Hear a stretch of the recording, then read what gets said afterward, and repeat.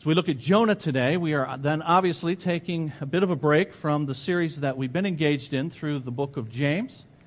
We are into the second to the last chapter, chapter 4 of 5 chapters in James. We'll pick that up in just a few weeks and then finish that book.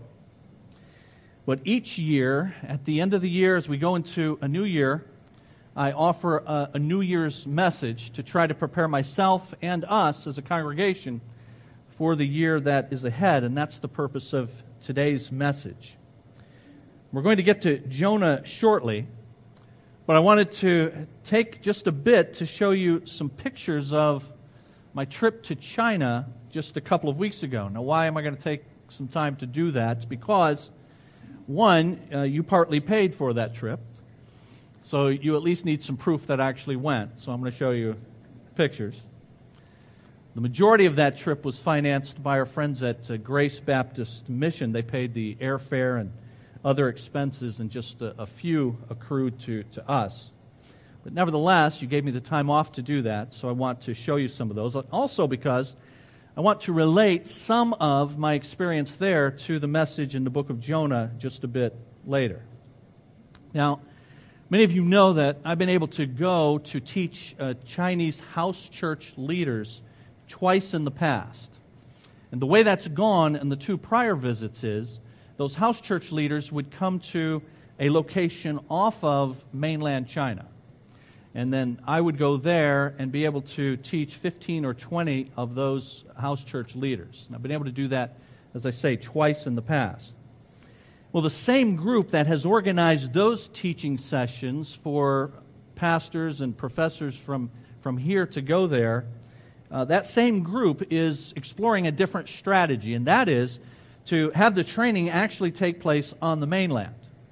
And so this time I did go to mainland China, and they are still involving house church pastors, but unbeknownst to me until I actually got there, they were actually having some folks from those house churches, members of those churches, attend as well. So instead of 15 or 20, there were about 45 people.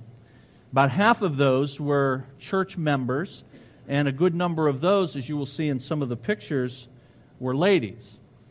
Now, when I arrived in the capital city of Beijing, and I had just a couple of hours to walk to downtown Beijing, the center of the Chinese government seat in Beijing. And so I spent that couple of hours doing that. I'll show you some pictures from that. But then later flew to another town, Qingdao, which is where two of our missionaries, the Howells and the Selsteds, are serving.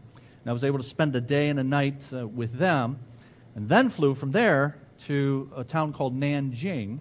And we drove from the Nanjing airport 2 hours to some rural area, and that's where I spent the 5 days teaching. But it started in Beijing, and I arrived very early on Saturday morning, and when daylight came on Saturday, I was able to walk 10 minutes to Tiananmen Square. And Tiananmen Square is, as I say, right in the seat of the government of the nation of China. And this is across the street from the square. You can see some guardrails there. And the reason is because there is now heavy security to gather in Tiananmen Square. And I say now there is because back in 1989, some of you may remember, that there was a protest that involved over 1 million people that gathered in the square. And there was a massacre that occurred as a result of that. In fact, there's this famous picture. You see that road there that I'm taking the picture from. That's the road where these tanks were, and where there's this young man, only known to the world as Tank Man, standing in front of these tanks as part of the protest. And to this day, no one knows what actually became of that young man. So it was an eerie feeling indeed to be standing in the place where that occurred.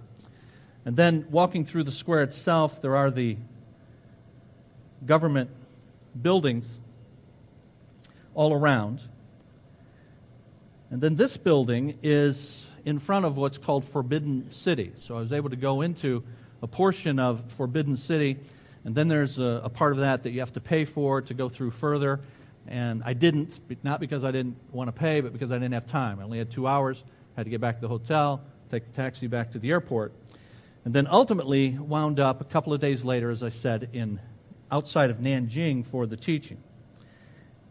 And I was hosted there by a pastor and his family, and this is in their home. And this is at one of the 3 meals a day that they served. And I want you to note something that you'll see throughout these pictures. Everybody's wearing coats in the house. It's freezing. Nobody warned me about it being freezing inside the house. But that is what they do at every meal, and all day in the winter they wear coats and winter garb in the house because they are conserving on energy. Now, when I first walked into this house on a Sunday night and everybody was wearing their winter garb, I thought, if I have to sleep in this, then this will be a difficult week indeed. But thankfully, the room that they gave me had a heater in it, and I was nice and toasty during the night. I can't say the same in the morning when trying to take a shower. As you walk out of my room, and there's a stark difference between that heater that I had and then the hallway. And the first morning, Monday morning, I got up very early to take a shower, stumbled my way to the bathroom, and turned the shower head on, and just let the water run, turned it to the left for hot water, let it run, hot water's going to come. Prayed for hot water. Prayed for wine to come out of the water. I'll take anything at this point. And I figured, well, maybe it's opposite in China. So I turned it the other way, waited for 5 minutes, just ice cold. Absolutely ice cold. So no shower. It turns out that the water, from whatever source it comes, I don't know if it's from the sun, really, I don't know, but you don't have hot water until the afternoon in the winter. So showers were in the afternoon rather than in the morning. So that very first day of teaching, I had bedhead as I taught. The good news is all the Chinese guys have bedhead as well. So this is the meals. The meals were very, very good and very, very plentiful. And there were always 6 or 8 people at a round table. And then they have in the middle there, you see a kind of lazy Susan. And you can just twirl that around and then take whatever you want of the vegetables. And you see it steaming there. Stuff was always hot. And as I say, very, very good. But this next picture shows me, well, you see, taking a close look, one. But also, I have a fork in my hand, in my right hand. And they were kind enough to give me something other than chopsticks to eat with. And not only that, they allowed me to go first and take as much as I wanted from the bounty that they had there. And so the first time, I didn't take a whole lot because I thought, if I'm still hungry, I'll get seconds and I want to leave enough. Well, it turned out there was more than enough for everybody there. And them giving me the first shot turns out to be a very good thing. And for me to take as much as I can in that first shot turns out to be a very good thing as well. For this reason, you see the chopsticks. Well, this is their custom. This is just what they do.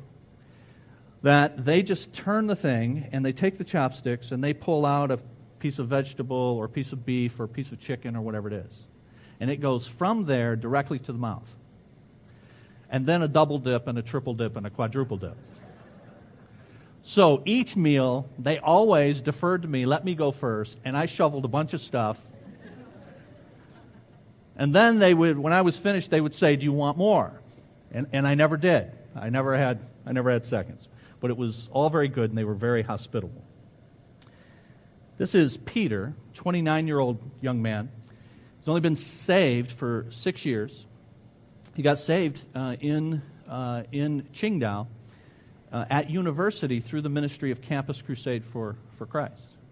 And he is now associated with our missionaries, Rob Howell and Hal Selstead.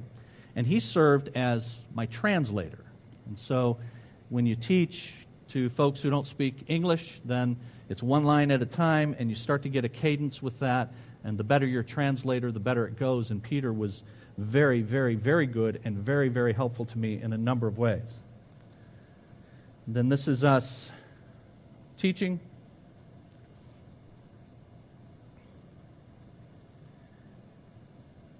And then that's a shot of the group. As I said, you can see that there are ladies there, and everybody's wearing coats. Keeps everybody awake.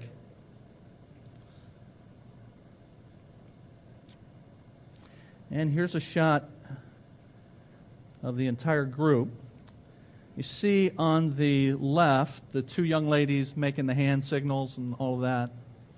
There's a share and joy in every group, expressing themselves. And then here they are again. And I don't have any idea what that says at the top of the building, but that's where the teaching took place. And then the house for this pastor, where I stayed, is right next door to that.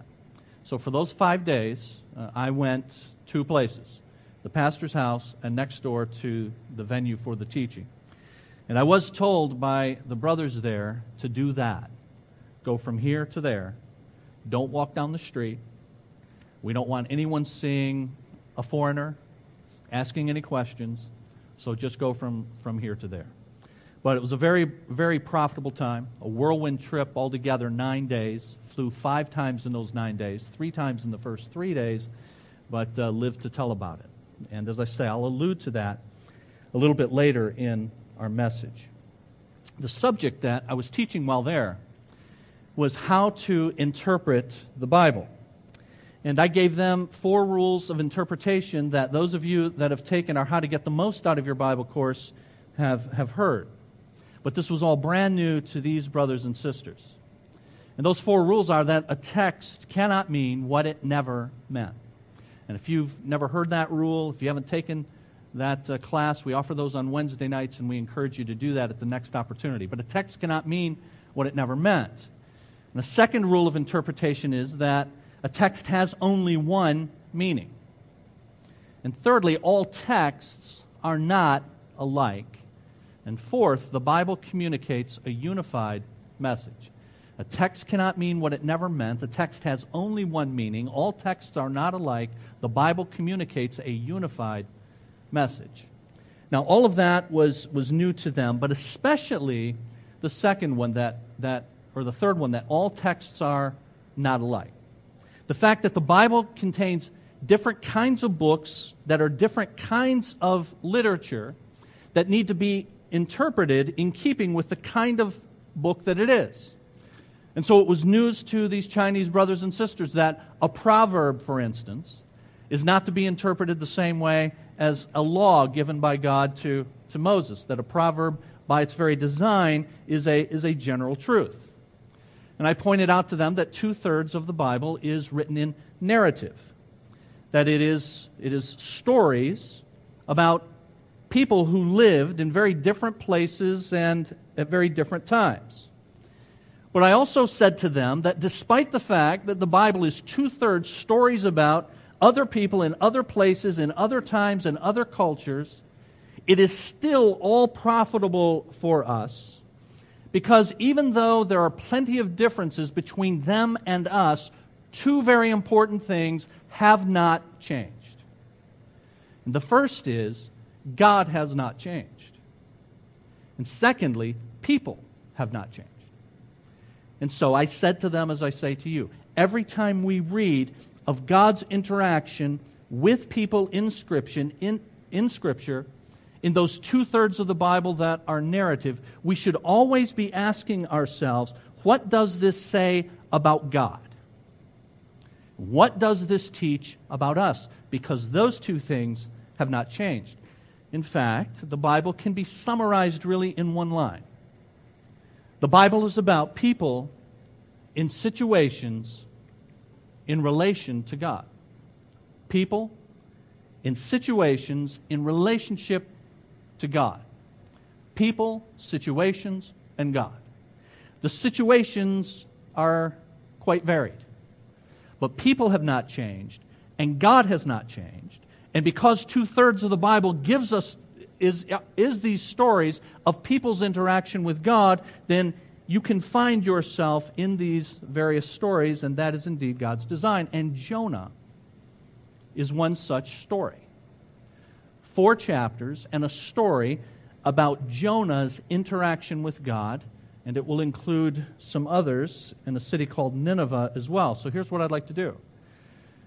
Most of the details of this story are familiar to most of you.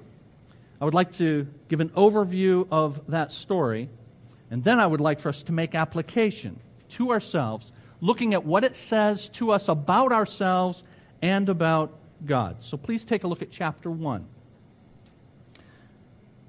In verse 1, the word of the Lord came to Jonah, son of Amittai. Now, this Jonah, about whom this story is centered, is one who is spoken of elsewhere in Scripture. The Bible says in 2 Kings chapter 14, the word of the Lord, the God of Israel, spoken through his servant Jonah, son of Amittai, the prophet from Gath-Hepher.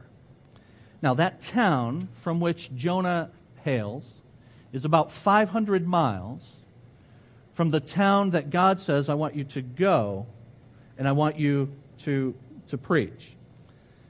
And so the story in verse 2 of Jonah chapter 1 goes on to tell us, go to that great city of Nineveh, God says, and preach against it, because its wickedness has come up before me. Now, when it says that the wickedness of this city has come up before God, that will remind those who first read this of similar language about two cities called Sodom and Gomorrah in Genesis chapter 18, where the Bible says the wickedness of Sodom and Gomorrah has come up before God. And so what's going on in Nineveh at the very beginning is set as very dire indeed, and their evil is set in a very stark context. Nineveh has a history that goes all the way back to Genesis chapter 10 in your Bible. The Bible speaks there of one named Nimrod. You remember Nimrod was the one who led the building of the Tower of Babel. But prior to doing that, his construction feats included building the city of Nineveh. And so Nineveh has a long and often inglorious history. It was one of the principal and ancient cities in a nation called Assyria, and it later became the capital of the nation of Assyria. Archaeologists date the oldest of its discovered remains to 4500 BC. It's located on the banks of the Tigris River in modern-day Iraq. And if you remember following the Iraq War, there were several towns like Basra and others, Tikrit, that you'll remember, of course, Baghdad, but one of them that was often spoken of was Mosul. And Mosul is directly across the Tigris River from where Nineveh was located. The city of Nineveh, then, with this history, stood for humans exalting themselves in the place of God, and even the desire to have power in opposition to God. And so God tells Jonah, Jonah, I want you to go preach against the city of Nineveh because its wickedness has risen up before me. The prophet Nahum, the entire book of Nahum, is prophecies against Nineveh. And in chapter 3 of Nahum, this is what is said. Woe to the city of blood, full of lies, full of plunder, never without victims. Nothing can heal your wound. Your injury is fatal. Everyone who hears the news about you claps his hands at your fall, for who has not felt your endless cruelty? And their cruelty was renowned. It was so despicable that it is too despicable to even describe, really, what they would do with those who were their enemies and who they would take as prisoners of war. In 722 BC, Israel would be taken captive by Assyria. And Jonah is prophesying and carrying on his ministry several decades before that. But the specter of the power of Assyria and the growing city of Nineveh is looming over Israel. They were arrogant and they were cruel, but it was a vast city growing ever larger. It was big, it was bad, and it was an intolerable affront to God. And so what does Jonah do in response to God's command to rise up and go and preach against the city? Verse 3 of chapter 1. But Jonah ran away from the Lord and headed toward Tarshish. He went down to Joppa, where he found a ship bound for that port. After paying the fare, he went aboard and sailed for Tarshish to flee from the Lord. Jonah had good reason to flee in the opposite direction, and many of you know Tarshish is in the exact opposite direction of Nineveh. It would be quite understandable for any of us to be afraid of such a mission. And so as Jonah runs, God causes a storm to arise, chapter 1 tells us. And we're reminded in chapter 1 that God controls everything and everyone, including the seas. Notice verse 9.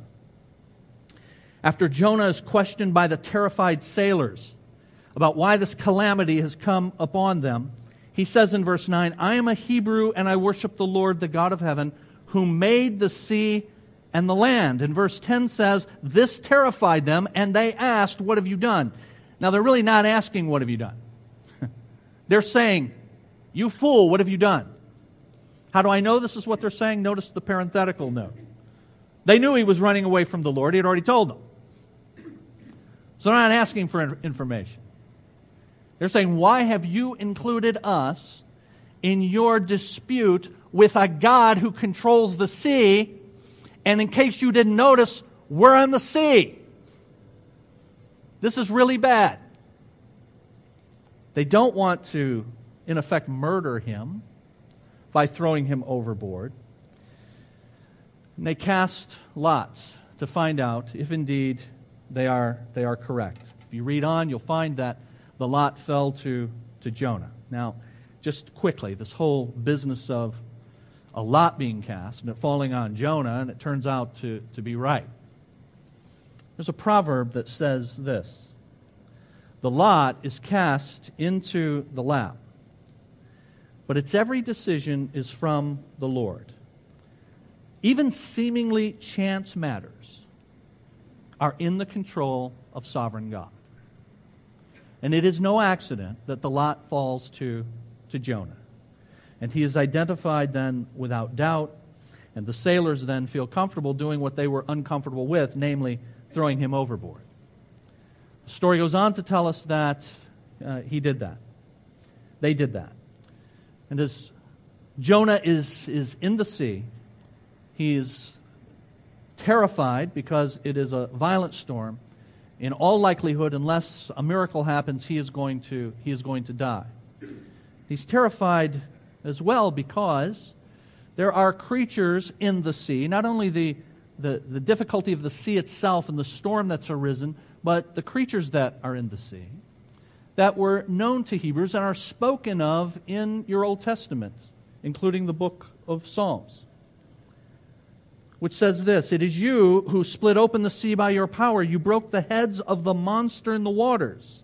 It was you, God, who crushed the heads of Leviathan and gave him as food to the creatures of the desert. And so there is this understandable fear of what is in the water and the creatures that are in the water, often called in the Old Testament Leviathan, referring to a great beast, called here a monster.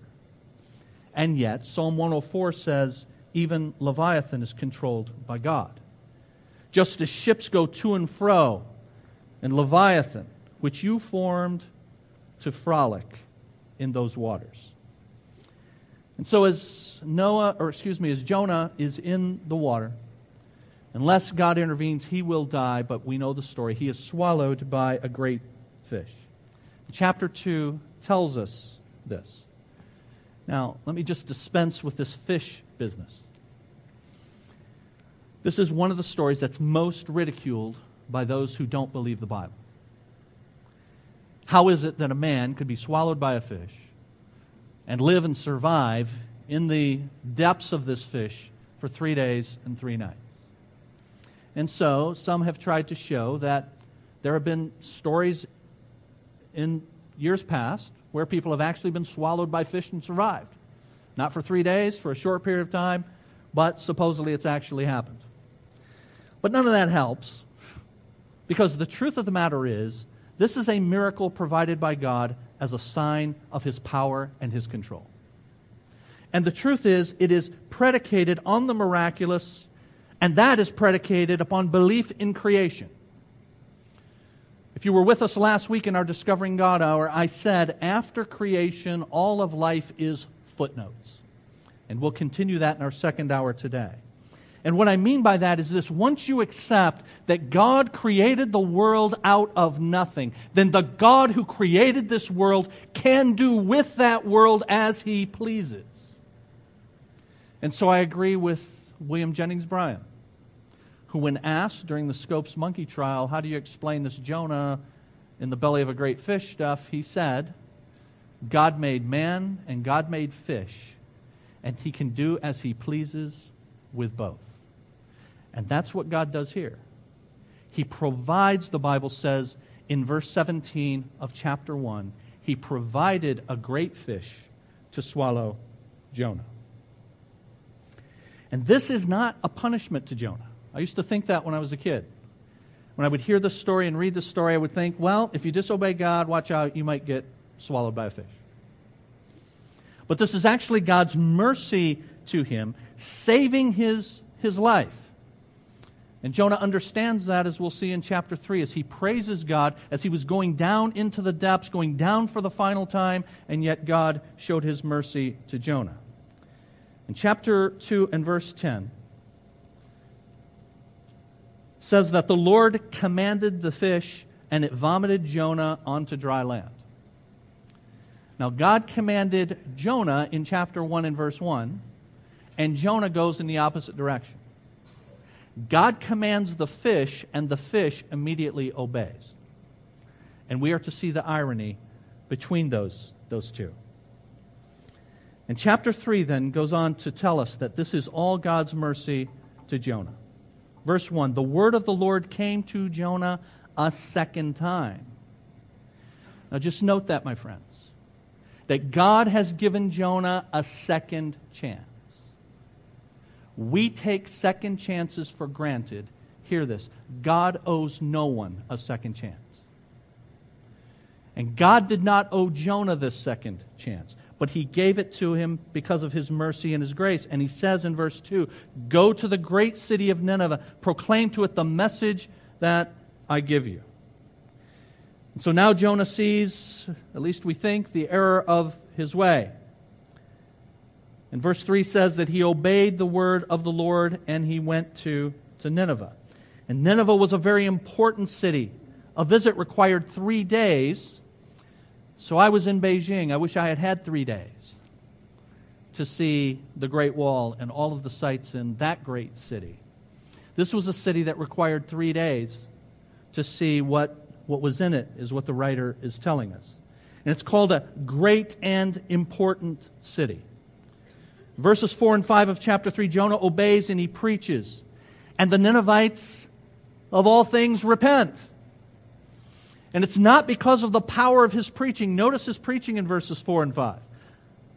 On the first day Jonah started into the city, he proclaimed, 40 more days and Nineveh will be overturned. Those are the only words that we have that Jonah preached. 40 more days and Nineveh will be overturned. And then it says the Ninevites believed God. So it's not the power of Jonah's preaching, but rather the purpose of God's grace that causes this. And the king of Nineveh then declares a national fast and a time of national repentance. And as a result of this, verse 10 of chapter 3, God does not follow through with His threatened punishment. And then in chapter 4, the last chapter, we see Jonah's real reason for disobeying God. He was afraid, indeed. But he was not afraid of the cruelty and the arrogance of the Ninevites. It turns out he was afraid of the mercy and compassion of the Lord. Chapter 4 and verse 1. Jonah was greatly displeased and became angry. He prayed to the Lord, "O Lord, is this not what I said when I was still home? This is why I was so quick to flee to Tarshish. I knew that you are a gracious and compassionate God, slow to anger and abounding in love, a God who relents from sending calamity. Now, O Lord, take away my life, for it's better for me to die than to live." This is why I didn't want to go. Not because I was afraid that they might do something to me. I was afraid you might do something for them. And now you've done it. Now you've gone and done it. You have now rescued people who don't deserve it. Go figure. Now take a look at the outline that you have inserted in your program. And I want us to see from this story some application for you and me. What it says about us and what it says about God. First, what does it say about us that we see in Jonah? Well, I think it says at least three things about us. The first is we tend to see others as undeserving. We tend to see others as undeserving. So let me ask it to you this way. How many think that the gospel is for everyone? I already know the answer. Yep, the gospel's for everyone. Is there anyone who should not be given the gospel? I already know your answer for that as well. But let me ask this. What if you knew that a person sitting 5 feet from you right now was a known serial murderer who supposedly has been transformed by the gospel of Christ? Now what do you think? Do you think that that guy or gal deserves to be in this room? And by the way, the person I just described would fit the resume of the Apostle Paul. A known serial murderer who has allegedly been transformed. And many people still feared Paul such that he had to have letters of recommendation for him to be able to enter and perform his ministry in the churches. Let me ask it another way. What if you knew a person within 5 feet of you right now who was a practicing homosexual?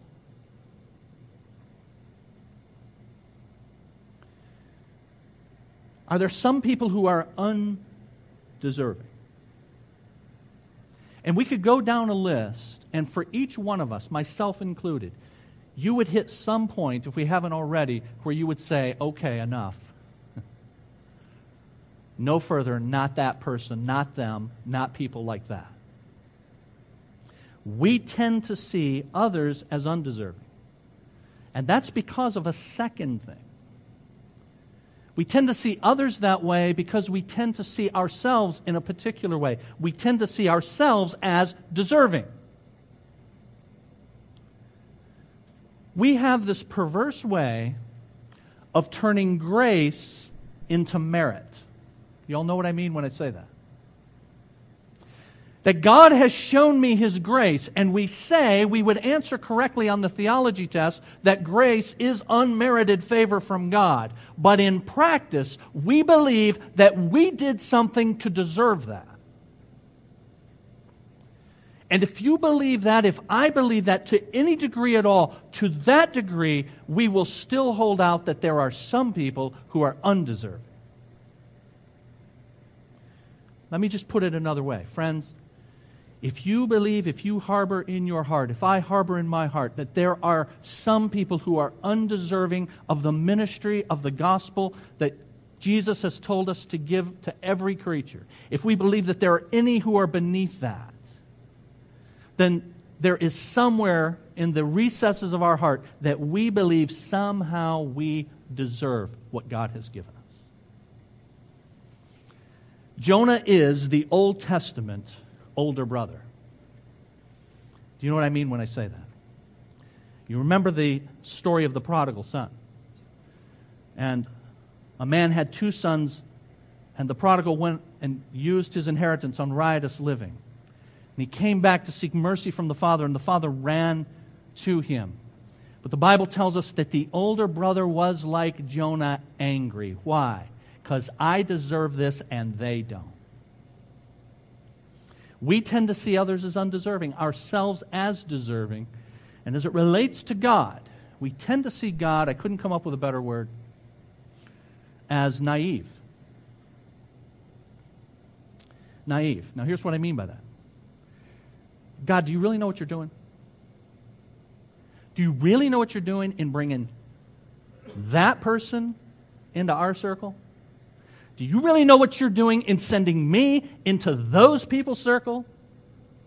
You surely don't understand the full realities of this situation. You see, when I asked earlier, does everybody need the gospel? Is there anyone who should not be given the gospel? We all say, yes, everyone needs the gospel. No, there's no one who should not be given the gospel.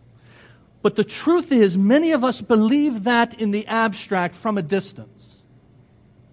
We're very happy for people to hear the gospel and be changed by the gospel as long as God does not make the foolish mistake of involving me in that. You want me to get involved with them? It'd be great if they got saved. I'll praise the Lord. And when they get saved and clean up their act, they can even come here. But use me in that? So we believe that everyone needs the gospel. And there's no one who should not be given the gospel in the abstract from a distance. But it's only when we're told to get close to them, or they have the audacity to get close to us. It's only when they become a threat to our safety. To our safety. Or to our way of life. I mean, what's going to happen? This person has had that kind of wanton lifestyle, and they're just going to repent and go off scot-free? Are you kidding me? And let's be honest, that's what many of us think. And that's what Jonah thought. And that's how Jonah acted. I saw this just last week, in a couple of ways. I had someone come to me with whom I have dealt for a few years, over and over and over and over again. And they go right back into the same thing over and over again. And my reaction is, that's it. No more for you. You don't deserve any more. And then the Spirit of God deals with my heart and says, how many times? 7 times? No. 70 times. 7 times. I had a second occasion to receive a letter from someone from my past who writes this letter, this moving letter to me and my family. And is asking for help in the dire straits in which they have placed themselves yet again. And they say in the letter, you probably hate me.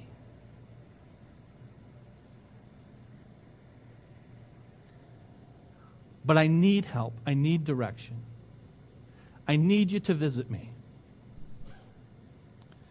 And I will admit to you, dear friends, a hardness of heart, an impatience that says no more for you. But then in God's grace, His Spirit deals with my heart and says, you are no more deserving than they. Now be used as my instrument of grace. When I go to China, and I see the nation of China from an American perspective, I got to tell you, I'm not thrilled with China. I'm not thrilled with China having 8 and 10% GDP every year. They've been growing for the last 15 years like crazy.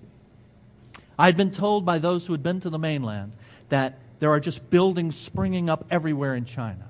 You'll be amazed if you ever go to see it. There I was to see it. There are construction cranes everywhere. There's a joke that says the national bird in China is the construction crane. There's so much building going on.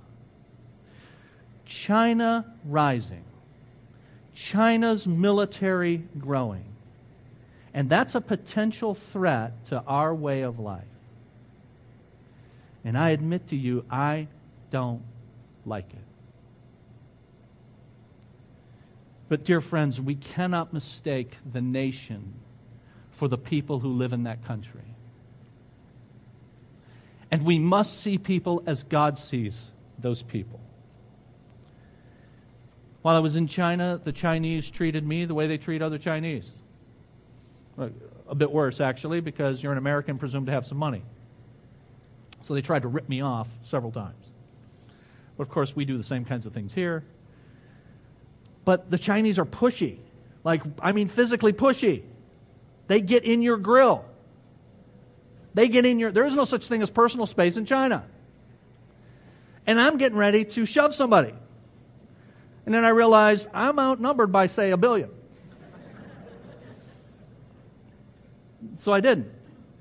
But there are over 1 billion people in China, and they are used to having to muscle their way in, and that's just what they do.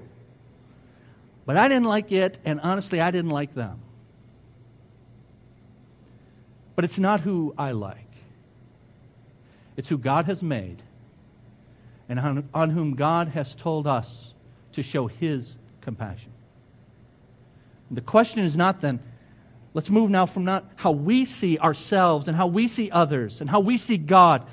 Let's look at how God sees others and us and Himself. God sees others with compassion. Chapter 4, verses 10 and 11. This is how this book ends. But the Lord said, "You, Jonah, have been concerned about this vine." God had provided a vine for him. And then God provided a worm to eat away that vine. And then God provided a wind that made a scorching heat. And Jonah complains because, of course, Jonah deserves. And he says, "You've been concerned about this vine, though you did not tend it or make it grow. It sprang up overnight, died overnight. Nineveh has more than 120,000 people who cannot tell their right hand from their left, many cattle as well. Should I not be concerned about that great city?" You think about the great motor city. You think about who's in it. And then be honest. And you think about the comments that you have made or the thoughts that you have had about those people. And it is contrary to God's view of others. The Bible tells us that Jesus saw the crowds as harassed and helpless as sheep who had no shepherd, and He had compassion on them. God sees others with compassion. And how does He see us? He sees us with loving kindness. Loving kindness. Loving kindness is the closest we can come to the translation of a Hebrew word, hesed, that's used throughout the Old Testament of God's covenant love for His people, whereby He continually shows His mercy, His loving kindness. It's used in chapter 2 and verse 8 from Jonah's own mouth. It's used again from Jonah's own mouth in chapter 4 and verse 2 when he's complaining to God that you are a God of hesed, of loving kindness, of compassion and love. And that's all good when it's shown to me. I just don't want you showing it to those people. But despite our selfishness and our self-centeredness, God, because of His promise, His covenant promise to His people, He continues to show His loving kindness to us. That's because He has made a covenant with His people. He made a covenant with Abraham that in you, Abraham, and your seed, all the nations of the earth will be blessed. And Jesus is ultimately the seed through whom all of the nations of the earth are blessed. And so we have God's unconditional promise. Jonah has taken God's grace as deserved, and so then when it's removed, he becomes angry. But God was attempting to show Israel that He can and will intervene if they will but obey Him. And so God sees others with compassion. He sees us with loving kindness. And lastly, He sees Himself, not as we do often, naive, but as He truly is. You see, God is saying, Jonah, I know what I'm doing. I don't need you to correct my so-called mistakes. Your sovereign God, will put you in situations that will show you your character, and those situations will also reveal my character. And so what do we do with this going into 2013? Friends, I wanted to bring this message because I want to prepare us for 2013 as we move into our ministry center, and God gives us now multiplied opportunities to reach people both in Trenton and beyond. By God's grace, this is going to be a church of God's grace. And this is going to be a place that welcomes all comers. And we collectively need to get that straight at the beginning of 2013. By God's grace, there will be people who come into this church who need the gospel of Christ, who are not like you and me. And they don't have the background that you and I have. And so we must prepare ourselves. The Bible tells us in chapter 1 and verse 1 of Jonah, chapter 3 and verse 1, the word of the Lord came to Jonah. It starts with the word of the Lord. And so I say in your outline, in 2013 and beyond, let us resolve to, first of all, let us read God's word.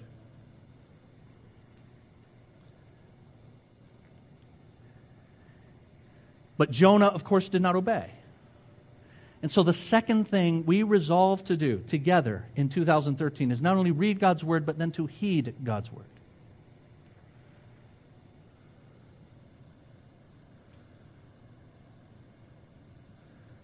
And then lastly, to spread God's word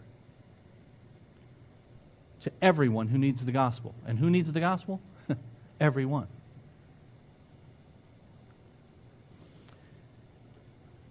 Now, I'm going to send an email out this afternoon or tomorrow to those that are on our email list with a suggested devotional that you can use throughout 2013.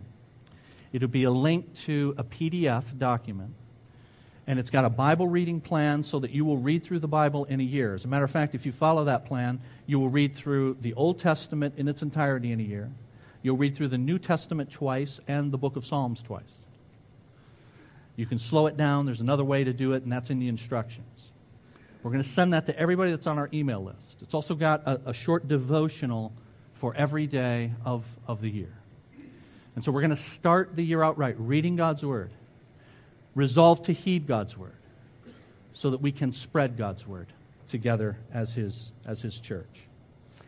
Now, why was Jonah in the belly of that fish? Why a fish? Why couldn't God just have, had the ship fall apart, let him take a piece of it, and float to the shore? They apparently were fairly close to the shore anyway. Why a fish?